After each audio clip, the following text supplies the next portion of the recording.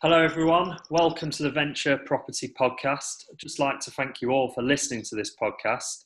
I know that you might be driving, you might be at work, skiving, or doing what I do when I listen to podcasts and I walk around my city looking for deals.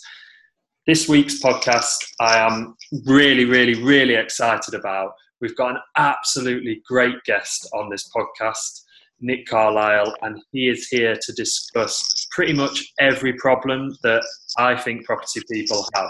And just speaking to him before we recorded this, I think you're going to absolutely love this podcast. So I'm not going to give too much away here. I'm going to build that anticipation. So as always, guys, we are sponsored by realestateslackers.com, which, yes, is my free Slack group, but there's some cracking content in there. And if you want to get involved, you can just go to realestateslackers.com, fill out the form, and I'll get you in. So I'm not going to hang about. Let's get into the content. I'm so excited that we're going to cover this topic. I decided to get Nick on for a couple of reasons, really. The first being that when you join the Slack group, we always ask you what your biggest challenge in property is. And so many people have said that finding deals is their biggest issue, which sparked me to reach out to a few people and to get them on the podcast so that we could get their take on finding the deals. And I've been talking to Nick before this. He's an absolute legend. He really wants to give you guys some fantastic content. So without further ado, I'm now going to introduce the infamous Nick Carlisle. Hi, Nick. How are you doing today? Hey, Ryan. That's some introduction. Thank you. Thanks for having me. Well, it's truly deserved. I know that a lot of people have a lot of respect from you. So why don't you start by giving these people and those people listening today a brief insight about you, how you started in property, and the kind of things in which you do. Yeah, of course. And thanks to everyone for listening. So some of you will have heard my story before, but I started investing in property at the age of 19 back in 1993. And the reason I got into property was because my dad had basically paid into a pension, traditional pension, for 30 odd years of his life and got to retirement and found that the pension wasn't going to give him what he thought it should have or what the projection said. And it kind of ruined his retirement, really. And I remember thinking that if he just bought one other house back in the 70s, not 10 properties a year or 50 properties a year or 100 properties a year like some of you guys are doing, if he just bought one other property in his entire lifetime and ran it as a buy-to-let, that would have sorted his retirement out over the coming 30 to 40 years. And so that's why I got involved in property. So at the age of 19, I bought a fairly crappy terraced house in Barnsley. I've kind of lost my Yorkshire accent now, but I am a Yorkshire lad born and bred, and bought my first terraced house in Barnsley, paid £27,500 for it, spent £5,000 on it and sold it for kind of close to 40, and just repeated that for the next 5 years. And in the following 5 years I moved 6 times in 5 years. One time we moved next door but one, because we were living in a property that we were doing up, and the next door but one house came up, and so we kind of carried our furniture across down the pavement 10 yards and moved into that house. I then started to get tuned into not selling properties and kind of hanging on to them. And that's really where I started to build a portfolio. I was training as a quantity surveyor, which for those of you that don't know is kind of a mixture of an accountant, a lawyer and a project manager for construction. And so alongside that, I was doing that job. And I was doing property as a hobby. So I would do DIY. I would find the deals. I would manage the properties myself, and then started to move into doing self builds, doing development.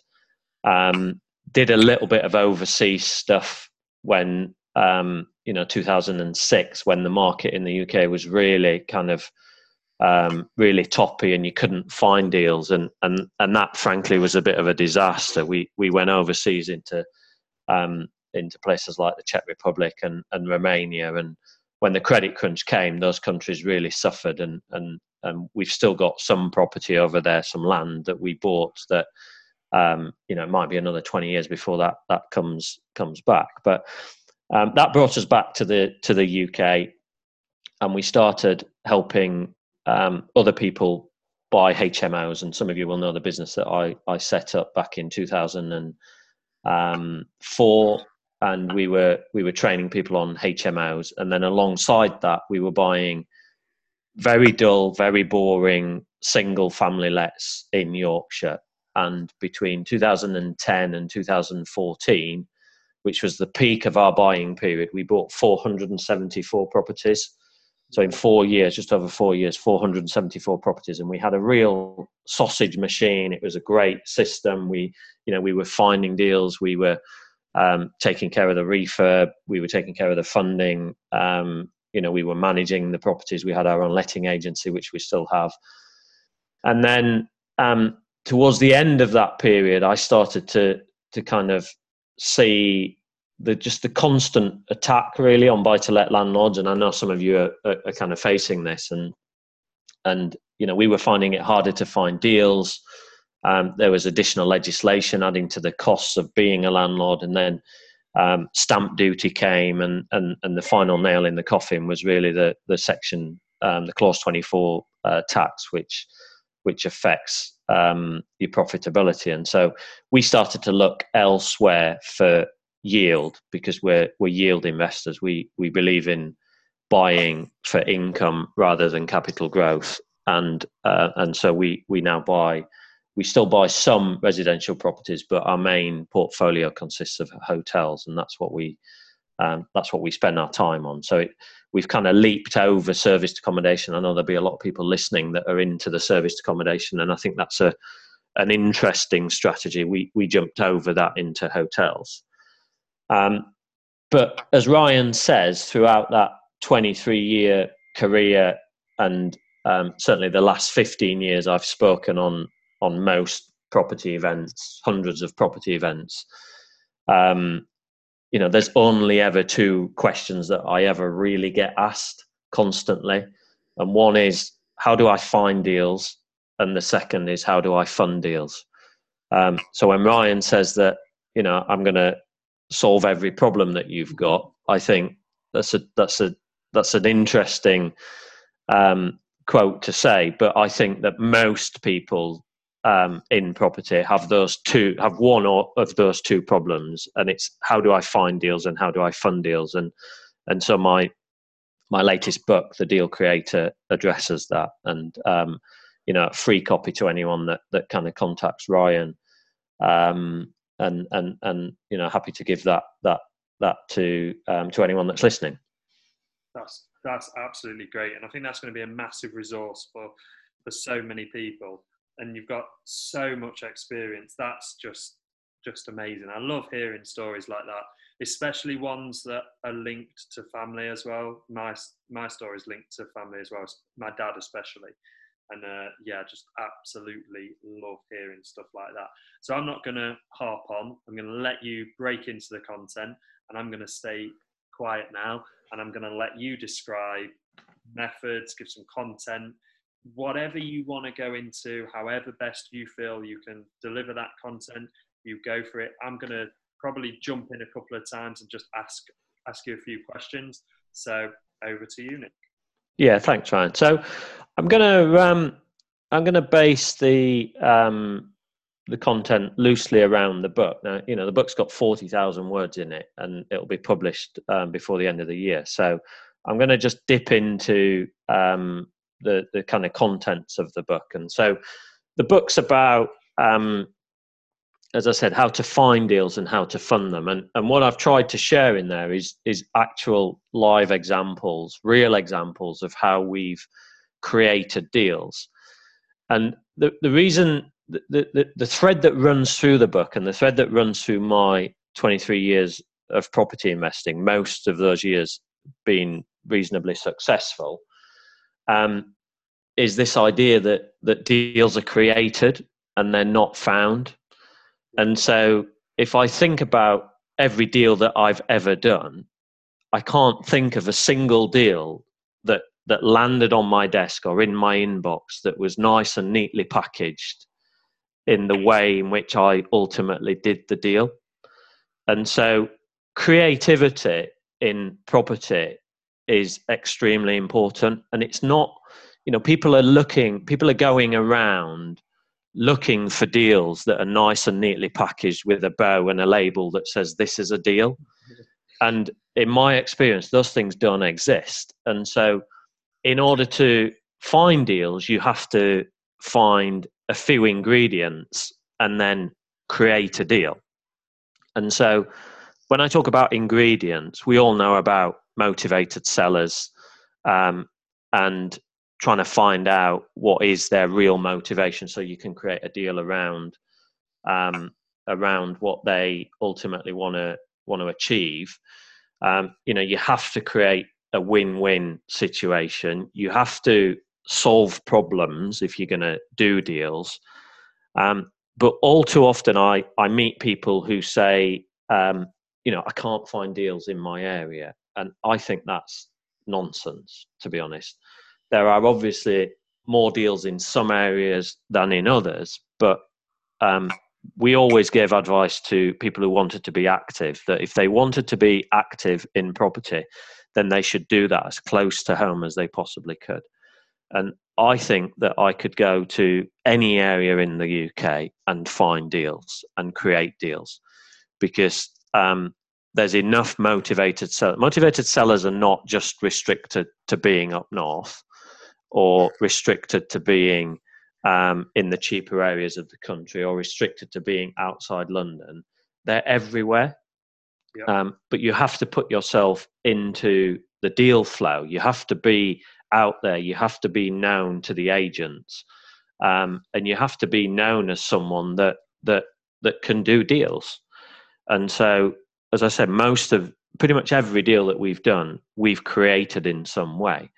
And so, let me give you a real live example of a very recent deal that we did no more than 6 months ago. And this is a hotel deal, but I want you to ignore the fact that it's a hotel deal and try and take the principles out of how we created the deal. So I'll change the guy's name so that we met Mark, who was running a hotel. Okay, he actually had two hotels, one close to his home and one that was 250 miles away. And this was the hotel that we that was 250 miles away, we actually looked at a year before, and it was too overpriced for us, partly because of the amount of work that was needed. Mark bought this hotel and then decided he was going to spend £750,000 on it, and ended up spending twice that. And where we could, from our experience, we could see that it needed 1.5 million spending on it, he thought he could get it done for 750, and ultimately ended up spending what we thought it needed. But he's now got an amazing looking hotel. I mean, it looks amazing. Trade's starting to pick up, and then he has a heart attack. And the stress of managing that build project, the stress of traveling 2.5 hours to run the hotel, to keep an eye on the staff and the business, just becomes too much for him. So straight away, you've got a massively motivated seller. Yeah. But the hotel isn't worth what Mark has. The hotel isn't worth what Mark has bought and spent on it. And so, although he needs to sell it and he's motivated to sell it, he knows it's not worth what he's bought and spent on it. And he knows he's not going to get the money out of it. And so along come we, and we say, right, okay, you got this problem, Mark. The hotel is not getting your attention. You're miles away. You've got health issues. Before too long, the staff are going to start stealing from you, and the place is going to go backwards, and the value is going to go backwards. So we will pay you exactly what you want for the hotel. We'll pay you the full asking price. And I'm going to come back to this idea of paying full asking price. So just park that there, Ryan, if you can remind me when I finish the story, just to come back to that. So we agree that we're going to pay the full asking price, but we're not going to pay the full asking price now because the hotel has just come out of a major refurb. It's just starting to pick up trade. And frankly, there's no way that we could fund it because hotels and lots of other properties are based on the income that are generated. So we say to Mark, what we'll do, Mark, is we'll pay you that full asking price, but we'll pay it in 5 years. And I know you've all done these kind of deferred consideration deals. But in the meantime, what we'll do is we'll take the hassle away from you. You just go back to your hotel that's closed, get well, don't worry about it. From literally tomorrow, we will take over this hotel. We'll take the hassle away from you. We'll pay you your full asking price, but it's going to take us 5 years to get this to a place where we can ultimately finance it because the trade is there. And in the meantime, we'll pay you a rent. So it's a lease option deal. He snaps our hand off because he's getting his money back, although he's had to wait for it. He's getting an income straight away. And basically, what we then do is we take over his hotel. And if you think about what we've actually done there, so we've solved his problem, but we've just now bought, in inverted commas, because we've not actually physically completed yet, but we've secured another hotel without any of our own money, and all we've got to do is pay a rent to Mark, but the profits that we're going to generate from the hotel are going to pay the rent to Mark. So he's basically given us his hotel. We're going to pay him for it in 5 years' time, and then we're going to use the money from his hotel to pay him his rent. And the reason he's done that is because he's motivated to get rid of this monkey off his back. And so it's those kind of things that you need to look for, and you need to be creative, because everybody else that looked at that deal just saw an overpriced hotel in an estate agent's window. Yeah. Okay. And so it's about creating the deal. Now, in order to do the deal, there's another party involved, which is the agent. So if you think about it logically, the agent doesn't get paid until the deal is sold. And the deal isn't actually going to be sold for 5 years. So you've got to win the agent over. And so in that situation, we agreed with Mark that we would essentially treat it as if it was a sale. Yeah. And we jointly paid the agent, so that, because if we didn't get the agent on board, we'd have to convince the agent as well, who's acting on behalf of Mark, that what we were proposing was viable. Does that make sense? Yeah, that makes perfect sense. That does. I've done a couple of those myself with the agent, and I've done exactly the same as you, where you've explained it to the agent that you're going to pay them up front, and it gets them on side. And don't be afraid. I mean, we've got a number of agents out there that are retained by us, and it's all done above board. There's no money in brown envelopes. There's proper agreements, and they have to be very careful with not getting themselves into a conflict. So they have to declare it to vendors. But there's nothing to stop you having agents who are in the deal flow. I talk about this deal flow in the book a lot. You have to be in the deal flow if you're going to find or create deals, because you have to be the person that the agent thinks about when he's walking around the property, viewing it. You have to be the person that he thinks about when the price drops, or when the vendor rings him up and says, look, we've been on the market for 3 months and I just want to get rid of it. You have to be that person. So you have to be in their mind. And so there's nothing wrong with retaining agents and paying them a fee, because all you do is you just factor it into the deal. If a property is worth 100,000 quid, but you've got to pay the agent 3,000, then you just pay 97 for it. It's, yep. You just factor that as a cost of doing business into doing the whole deals. But you can't be everywhere looking for every deal. And what I found with agents is, like, when we bought the 474 properties in 4 years, they were mainly in and around Barnsley in South Yorkshire. Now, if you were to walk through Barnsley, there's probably about 30 estate agents. And, they're easy to find. They're like pack animals. They all sit on the same street, next door to each other. and you can't, it's difficult to build a great relationship with all of those agents. And so I would say that 60% of all of those properties that we bought came through agents, and 90% of the properties that we bought through agents came from 3 agents only. So it's worth building brilliant relationships with a small number of estate agents rather than trying to build a mediocre relationship with every agent in town. Does that make sense? Because they're the ones that will ring you and say, look, I've got another deal for you. And you just have to keep going until you build that relationship with those agents. And Friday afternoons, taking them out for lunch, asking them what deals they've got is a great way to do that. Exactly. I'm a huge fan of that. And quite a few things that you've said there, the close to home thing for me, I do exactly the same. I know that some of the listeners will be asking about going into newer cities or the city in which they're in, and there's a lot of agents, which you do exactly what I do with a smaller group of agents, to pick a couple of agents. What would you advise somebody to do on how to pick those agents to target initially?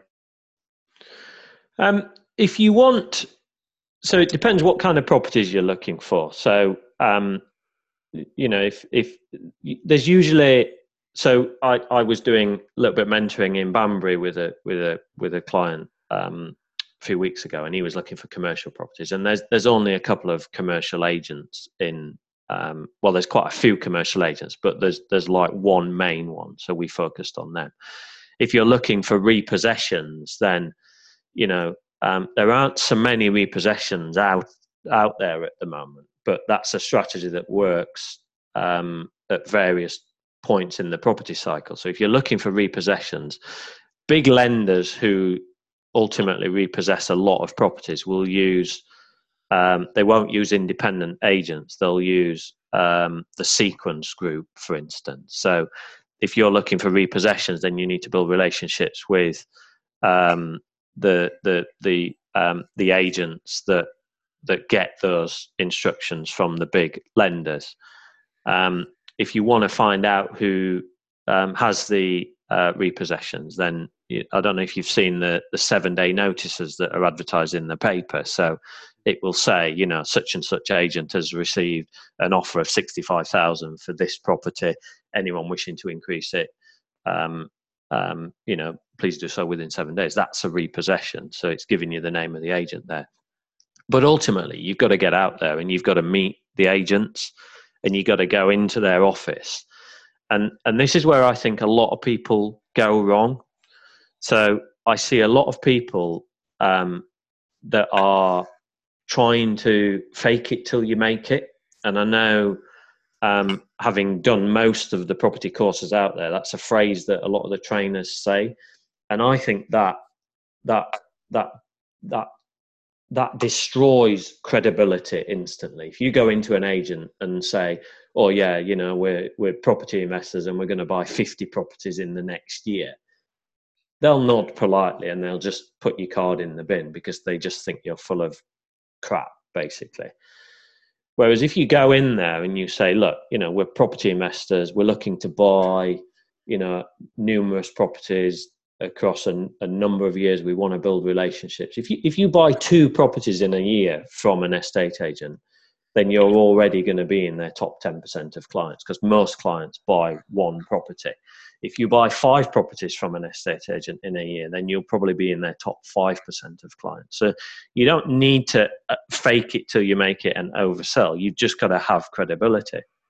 And what I find with agents is it's not about the estate agency, it's about the person. Yeah. So often I'll go into an agent where I really want to build up a relationship with that particular agent, because I know that they get a lot of the kind of deals we're looking for. And you just meet someone, you happen to the first person that comes across, let's call him Dave, and you just don't get on with Dave. There's no rapport there. You just don't kind of hit it off. He listens, but you kind of get the impression that he's not really listening. Yeah. What you do is you just go back the next day and you try and meet Mike or Susie or whoever, because it's the individual person in that agent that you need the relationship with. And you can build better relationships with certain people over others. So you just got to get out there. And I know one very successful property investor, and it's something that I used to do every Friday afternoon. Whatever I was doing, would be given up to going and meeting agents and taking them for lunch. And there's a question you can ask agents. And in the course of an hour's conversation, you should ask this question probably 10 times. And it's what else? What else have you got? Because if you sit down for lunch with an agent, the agent isn't a computer spreadsheet. So you need them to tell you what else they've got.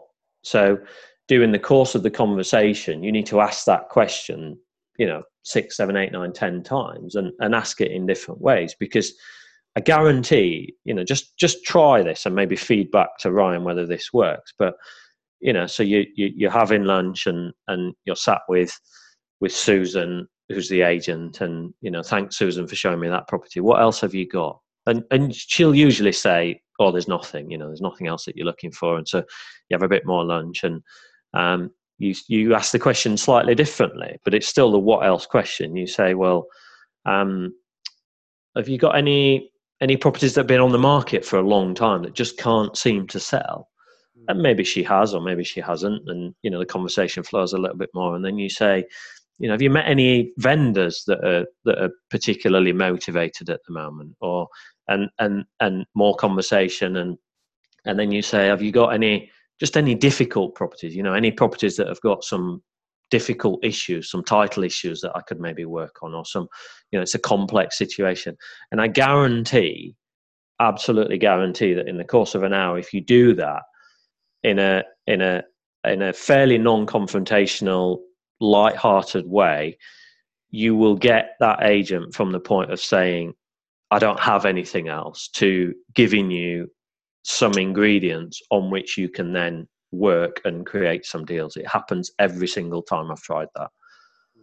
I think that's a fantastic point. It amazes people when people speak to me about where I actually find my deals, and very, very similar to you, a big chunk of my deals come through agents, and I focused on a couple of agents and narrowed down onto what I actually wanted. So I picked those agents. I think that's an incredible point, which you've said for the listeners, to go in and look at exactly what you want and then narrow it down. And that question, I know from my own experience, it works. And then just asking it in different ways. And then you just get the slight nod on a deal. I think one of my favourite things that you've said already today is that deals are made. You have to actually make the deal, especially with the hotel deal. That everybody had seen that, but it just took a different eye, a different way of looking at it, a different question for you to then go on and do that deal. I think that's really amazing that you do that. I love that. I really enjoy it. Yeah, and I mean, on age, 2 points there, Ryan, and I mean, everybody seems to be running around looking for off-market deals.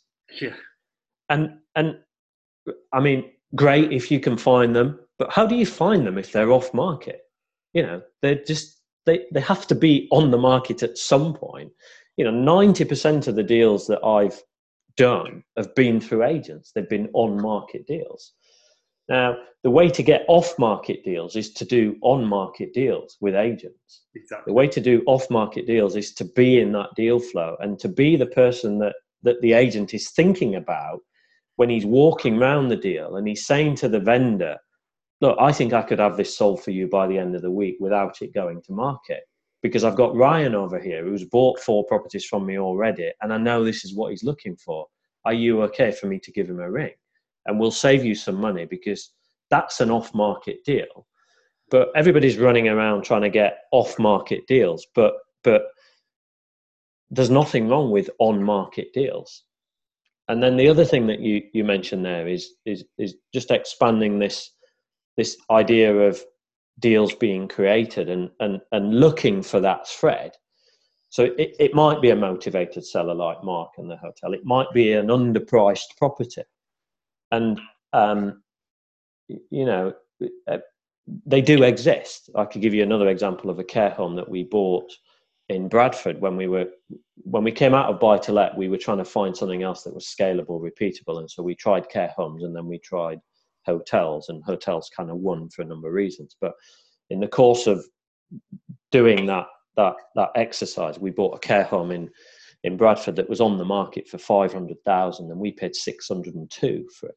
So we paid 20% more than the market because it was so massively underpriced. Now we sold that property 2.5 years later for 1.67. So it was on the market for 500. We paid 602, and we spent 150 on it, maybe 200 with stamp duty and all the rest of it. So we were in for 802, and we sold it for 1.67. So underpriced properties do exist. Could be a property with lots of options, or it's complex, or people can't get their head around what is the best thing to do with it. Again, when I was in Banbury, we saw this site that had just got so many variables. It was there was a building plot to build some houses. There was some existing buildings which had planning consent to convert. There was a row of terraces on the front that some had been converted to HMOs, some were single lets. So it was a complicated deal that most people would just struggle to get their head around. One of the options was to flatten the entire site and build brand new on it. And so we looked at the numbers on all of those things. So properties that are complicated, properties that people have looked at, like our hotel deal, lots of people had looked at it and it was just overpriced. So as well as underpriced properties, everybody's looking for underpriced properties. Overpriced properties, there's often a reason there. And like Mark, who couldn't accept a much lower price because of, you know, the losses he was going to take, he was quite happy to wait for his money, and that allowed us to basically take the 5-year lease option. Properties with a really poor layout, so, you know, looking at layouts and how you can maximize the value there, particularly if you're looking for HMO properties, or you're looking for 1 beds to turn into 2 beds. You know, poor schemes. So if you're looking at stuff that's got planning permission, quite often vendors who go for planning permission are just not skilled at getting the best out of the scheme. So you might have a scheme that's got planning permission for 10 units, but with the right team on board, or, you know, examining that scheme, you might be able to double the density of that to 20 units. Anything that's been on the market for a long time, there's usually a reason. You know, there's usually some complexity in there, and that's a thread of an ingredient. It's not a deal yet, but it's a deal that can be created from that. And then the timeless classic of the worst house on the best street. You know, buying the worst house on the best street is a timeless property investing strategy that never ever goes out of fashion.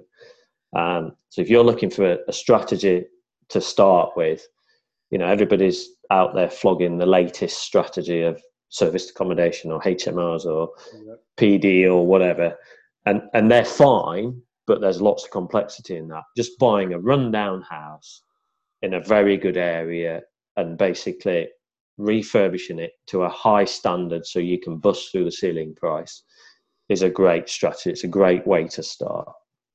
I think that's great. That's something that we actually look at, because, and I think that makes sense that you're close to home as well, because you know the area, you know those streets that are the best ones. Totally. I mean, there's a lot to be said. For knowing an area intimately is very valuable, and it will stop you making quite a number of mistakes. You know, if you do find that you have to travel, then you need to spend a lot of time there, I think, and really get to know the area. You know, when we were buying in Barnsley, we knew, you know, there's certain streets where, you know, the left-hand side of the street, 80 grand house, the right-hand side of the street, 50 grand. Same house, just different side of the street, or there's certain areas where on paper it stacks up, but you just know that you're not going to get tenants because it just has such a bad reputation. So you have to kind of know or learn those areas. And if you go into a brand new area, and I see this a lot, I see people go to an area for a day and write it off because they can't find a deal in a day. And so they go to another area in a day, or they heard the speaker talk about Stoke-on-Trent. And so tomorrow they're up to Stoke-on-Trent. And then the next speaker talks about Blackpool. And so they're off to Blackpool. And, there are deals to be done everywhere. I think the disadvantage of traveling and having to learn an area and not being on hand to look at deals quickly is a massive disadvantage over just being in an area where there maybe aren't quite as many deals, but there are enough to keep you going, and you can learn the area and build those relationships. And it's easy to take the agent out for lunch on a Friday because you're 20 minutes away, not 4 hours. Yeah, I think that's a good point. I know that when I go out with the agents and they're talking to me, they actually say to me, "Oh, do you know this person?" Because they've come up, they want to be doing what you're doing, but they can only come up on a Saturday.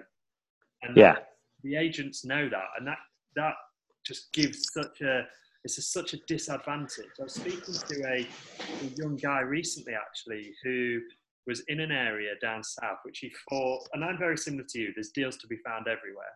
And he said, "I just can't do the deals down here. I just can't do them, so I'm up to Stoke." And it was miles away from his house. And when we were chatting, I said to him, what do you do? And it turned out that he was a golf coach. And I said, "All right, okay, so do you teach any agents to play golf?" "Yeah, loads of them."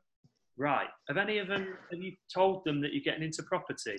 "Yeah, one of them showed me this deal." "Right, okay, so is that deal on the market?" "Well, not yet. They're looking at putting it on the market, but they showed me it and said if you wanted to get in on it." Wow. People, I think a lot of the time, it goes back to that close to home. People in your area that you don't even know that basically.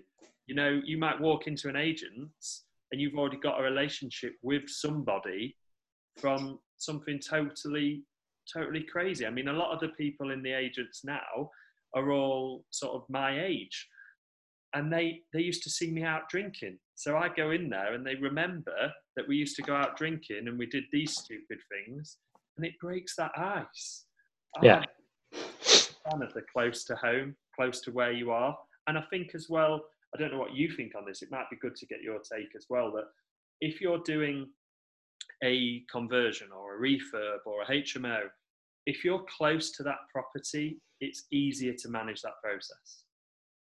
Oh, huge, massively, yeah. I mean, it's massively advantageous. I don't believe I don't believe that there are any areas in the UK where there aren't deals.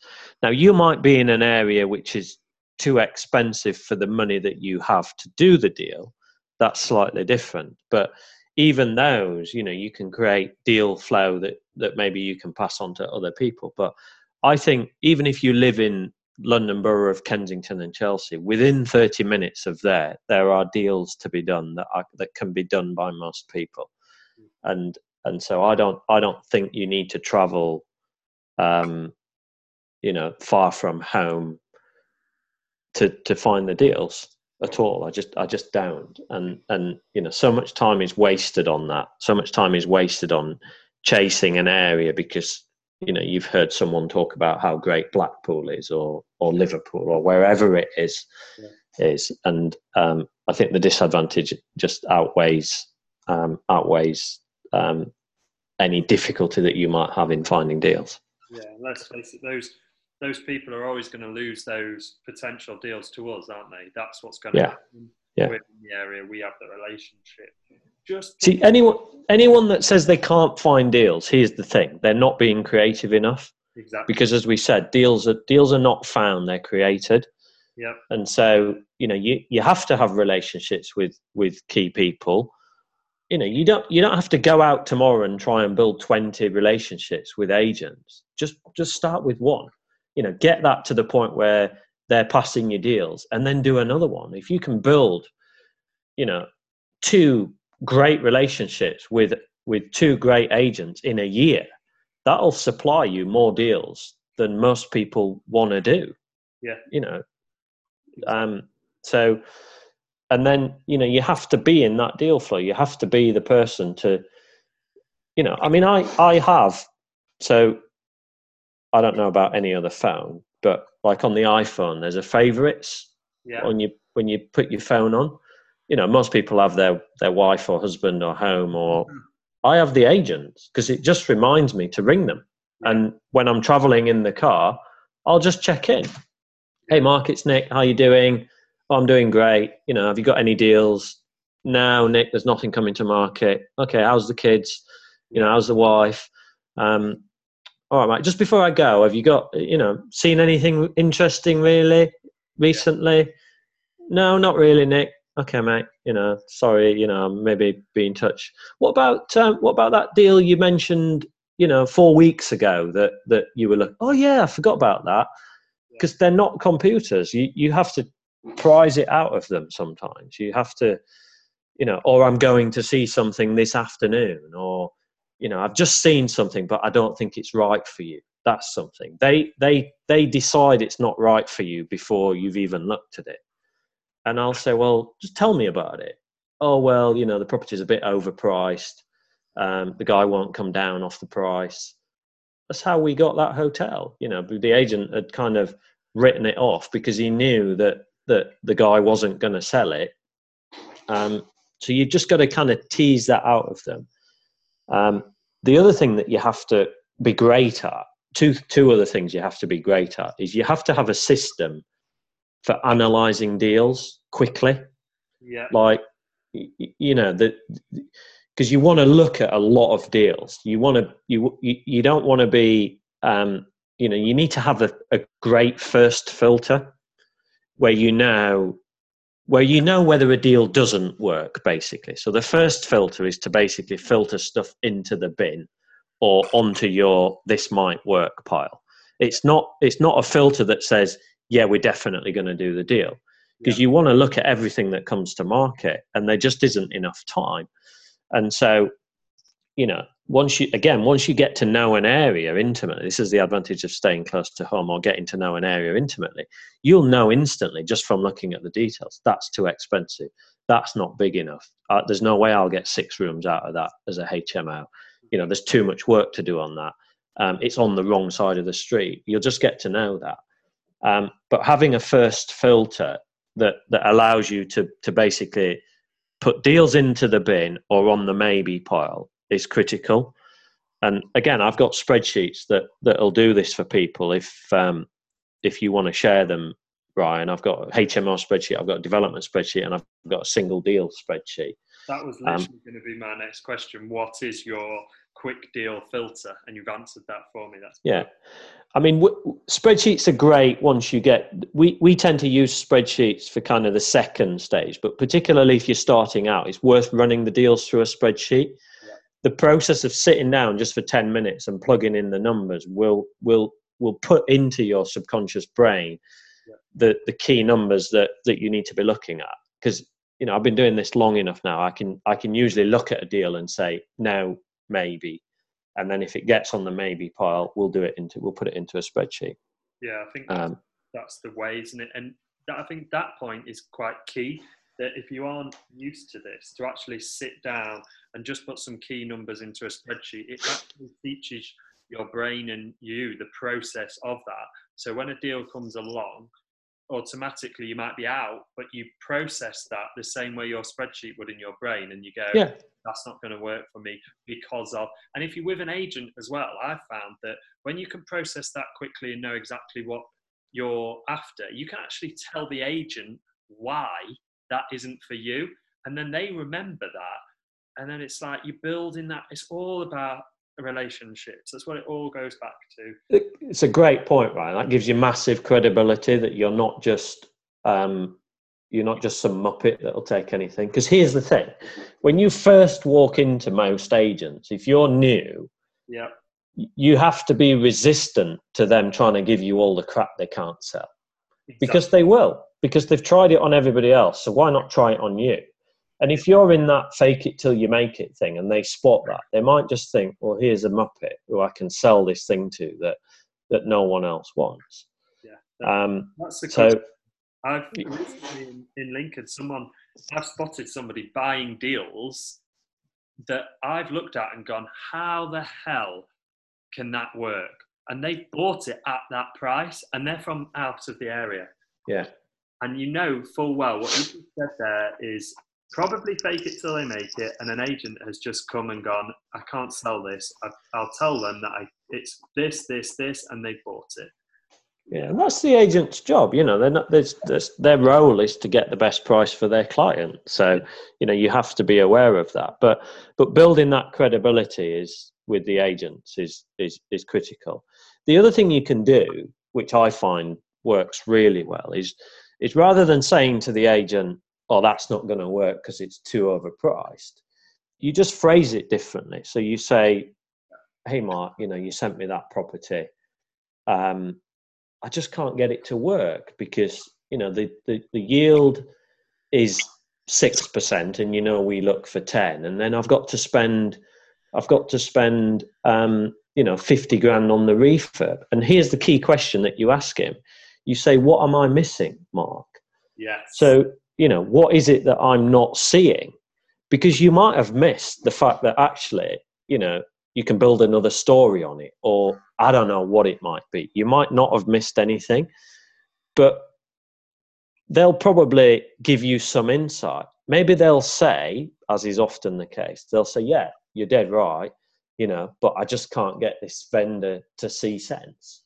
So you say, "Well, why don't you just leave it on the market for 3 months? And I'll give you a call about it in 3 months because we'd like to buy it, but not at that price." So the agent, the vendor's obviously not going to listen to me that his property's overpriced. He's not going to he's obviously not listening to you as the agent that it's overpriced, but he might listen to the market. Yeah. And if the market tells him his property is overpriced by sitting on the market for 3 months with hardly any viewings, that's a good time to go back. So again, at any point in time with deals, you have a pipeline, and you don't need a complicated system for tracking them, but stuff that you've seen that you might want to buy but you can't because the price isn't right, you just log it and you check in with the agent however often you feel you need to, every week, every month, in 3 months' time, because deals again are created over the course of time. So what's not a deal today might be in 3 months' time because the price has been adjusted, because the vendors realise that it is overpriced. You preempted my next question. I was going to say to you, I know that we look at a lot of stuff, Kim and myself, and it can be, it's back to that I loved it how you summed that up. Deals are created. That's so right. We look at stuff and then it might be 6-7 months down the line that that starts to be created, and you just preempted that. And to have a system as well, I think that's the key thing, just to keep notes on everything, and it doesn't have to be like super duper all singing or dancing. It can be a spreadsheet, it can be a notebook, it can be a note on your phone. It's just, I think people forget that then, the market has then dictated to that vendor and has changed them without anybody having to do something. Yeah. And here's the thing. I mean, again, on the theme of deals being created, you have to work. It's very rewarding work, but you have to work. You don't sit and you have to get out of the office. You don't sit at your computer for hours. I meet people that say, "Oh, I've spent 4 hours on Rightmove looking at deals." Great to give you a bit of an insight, but don't do that every day. Get out and see the agents, and because it's people, it's about people, and you have to put yourself in that deal flow. I think the other key thing in along those lines as well is learn some basic negotiating skills. Yes. Learn some.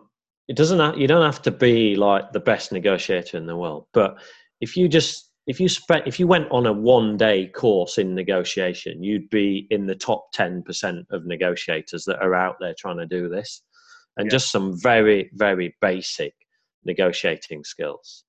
What's your top negotiation tip then? I put you on the spot a little bit there. Got you.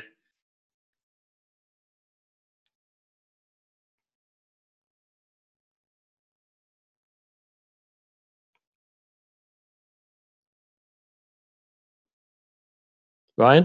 Hello? Yes, sorry, we're back. That was it. Sorry, I was trying to be... it's silence. Silence is the top. One to speak loses. Well, not the first one that speaks loses, but as human beings, that uncomfortable silence has to be filled. Yeah. And so when you're negotiating, it's not that the first person that speaks loses, but the next, if you create a silence that the other person fills, they often fill it with useful information. Yeah. And that can be after it tends to come after the questions that you've asked. So what else have you got? What's the vendor's situation? Why are they really selling? You end a question with a question mark, and the next person that speaks is the other person. Yeah. And you let them talk, and when they give you the first answer as to why they're really selling, or they're selling because they're I don't know, they found another property. You stay silent again, and the agent or the vendor will tend to elaborate a little bit more, and you get the real insight into that. When you put an offer in, so I think the property works for us at 250,000. Silence after that will give you some insight into whether that's the right kind of offer or whether what they're thinking about. But 2 or 3 seconds of uncomfortable silence is often enough to tease that out. And then the second thing is solve problems. Solve problems in a negotiating stance. Solve their problem first. Yeah. Like we did for Mark, just solve his problem, take the headache away, give first, and then this was the point I wanted you to remind me about, actually. Pay full asking price sometimes. It's astonishing, absolutely astonishing, how much you can get away with once you've paid full asking price. Now, I know people will say, well, you're paying for that if you pay full asking price. But in any deal, you can negotiate on price, and that's where most people go. And it's the most aggressive place to start. Yeah. And so you're immediately on the back foot. You've immediately got the vendor feeling like he's got a negotiation on his hands, or she's in a battle with you. When you go to price first, if you actually give on price first, you can physically see it. If you're in the room with someone and you physically offer the full asking price, providing it works, of course, and providing the property is a fair price, you can then negotiate on a whole manner of terms. How you pay, when you pay, whether they'll give you the keys between exchange and completion to allow you to do the works, whether they'll do the works for you, whether they'll kick the tenants out or leave the tenants in, whatever you want, whether they'll give you an option to buy it, whether they'll let you try and rework the planning because you think there's some planning gain. Hundreds and hundreds of scenarios that once you've given on price, you can negotiate, and it's a much easier negotiation. Really powerful, very powerful. Now, I wouldn't say give up on price too easily, but don't immediately. Again, I think it's less prevalent now, but there was a time when everybody was running around trying to do below market values at 25 to 30% below market value, and some vendors just can't accept that. just as much as they might like to or might want to, it just doesn't work for them. So paying a little bit more on price but getting something in return is very powerful. Yeah, we agree with you there. We've done a deal very recently. It's very similar. We offered to pay the full asking price, and then it does surprise you the terms in which you can start throwing at the vendor and the different scenarios in which you can create to make that deal work for both of you. Yeah. And then the other thing is, I think there's what we call an OBE, an offer before exit. There's always an offer that you can put on the table before you exit the negotiation. Yeah.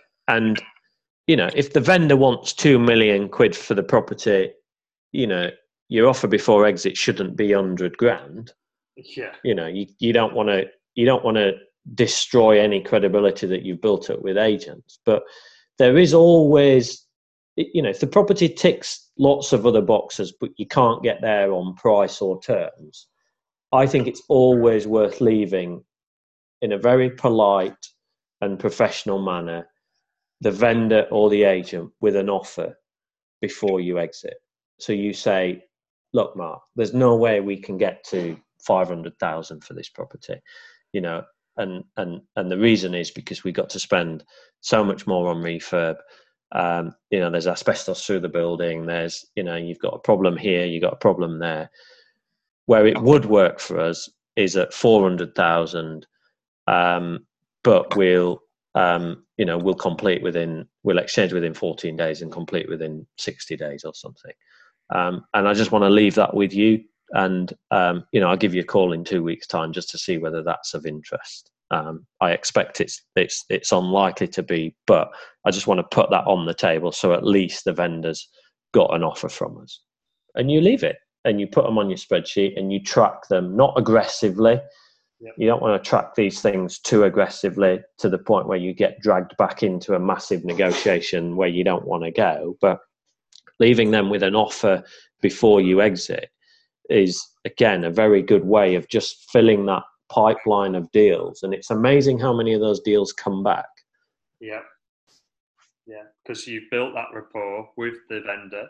You've expressed why you can't do that. And I've noticed a lot with vendors that I do something very similar to that, but I don't call it an OBE. That's smooth. I like that. And it's surprising how many times after 6 months or so they ring you up and go, oh, I've had some numpties come and have a look at it. Ain't got a clue. Do you know what? Yeah, if your offer still stands, I'm good to go. That surprises me how many times that actually happens. The best story of this, which is all over the net, is when Branson bought Necker Island. Yeah. It was on the market for $5 million. He offered $100,000 and he offended the guy that owned it, Lord Cobham. They kicked him off the island and but he'd got nothing to lose. Yeah. A few months later, he went back and bought it for $180,000. So he left them with an offer. Yeah. Kept in touch with the agent. And ultimately bought this island that's worth goodness knows how much, and for less than 4% of the asking price. So, scary, I think you've got to be careful with that strategy, not to just be seen as a time waster, because ultimately agents are working the agents work for themselves first. They work for the seller second, and they work for you third. But you're, as the buyer, you're the route to them getting their commission.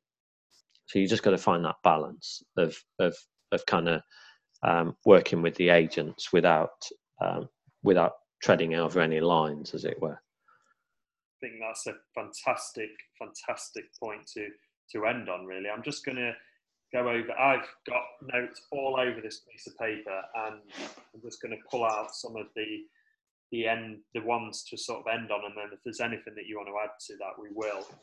So the notes in which I've got are that stick close to home, be creative. Your deals are made. Get known to agents, and be a problem solver. You've got to be in that deal flow. and have a system for those deals. Look at complex deals. Look at the agents that have the kind of deals in which you want. And, to know that you've got to be in touch with the key people. And then the sort of three big takeaways are the question to ask to agents when you've taken them out. What else have you got? And ask that different ways. And then, what am I missing? If they've shown you a deal, what am I missing with this deal? I can't get it to work. What am I missing? And then the last one is the OBE, which I think is so smooth, which is the offer before exit. Is there anything else you would like to add to that, Nick? No, I think that's good. I think having a system to analyze deals quickly is useful. Just the more deals you look at and analyze, the better you'll get at this. Yeah. We've all made mistakes buying the wrong property. You can't afford to do that too often with property. So being able to analyze deals quickly, and knowing what's a good deal in amongst, you are looking for needles in haystacks. And so you have to kind of pick stuff out that looks like a good deal or has the makings of a deal that you can create into a great deal. So having some kind of analysis, and then just learning to negotiate, having, again, a single day on a negotiating course. I don't have a course to sell, by the way. This is usually the point where the speaker tries to sell you a one-day negotiating course. I don't, but there's loads of them. You can go to Cass Business School for 999 quid, and they do a negotiating course. Again, I don't get commission on that, but if you do a one-day course on negotiation, you'll be in the top 10% of people out there trying to do this. It's a tiny, tiny investment that will pay back innumerate times. Massive to have, isn't it? Yeah, I really appreciate you having me, Ryan. Hope it's been useful. I'll send you those spreadsheets for anybody that wants them. Yes. Get them out if anybody wants them.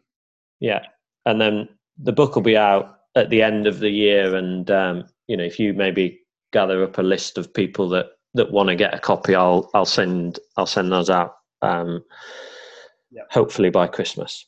That is absolutely spot on. I think we'll all agree, everybody listening to this, wherever you are, that was some absolutely incredible advice. I thank Nick so much for being on.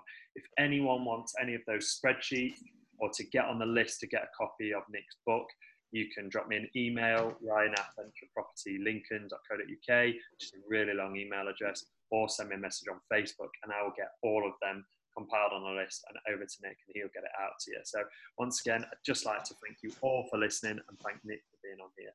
I will see you all next week. Cheers, guys.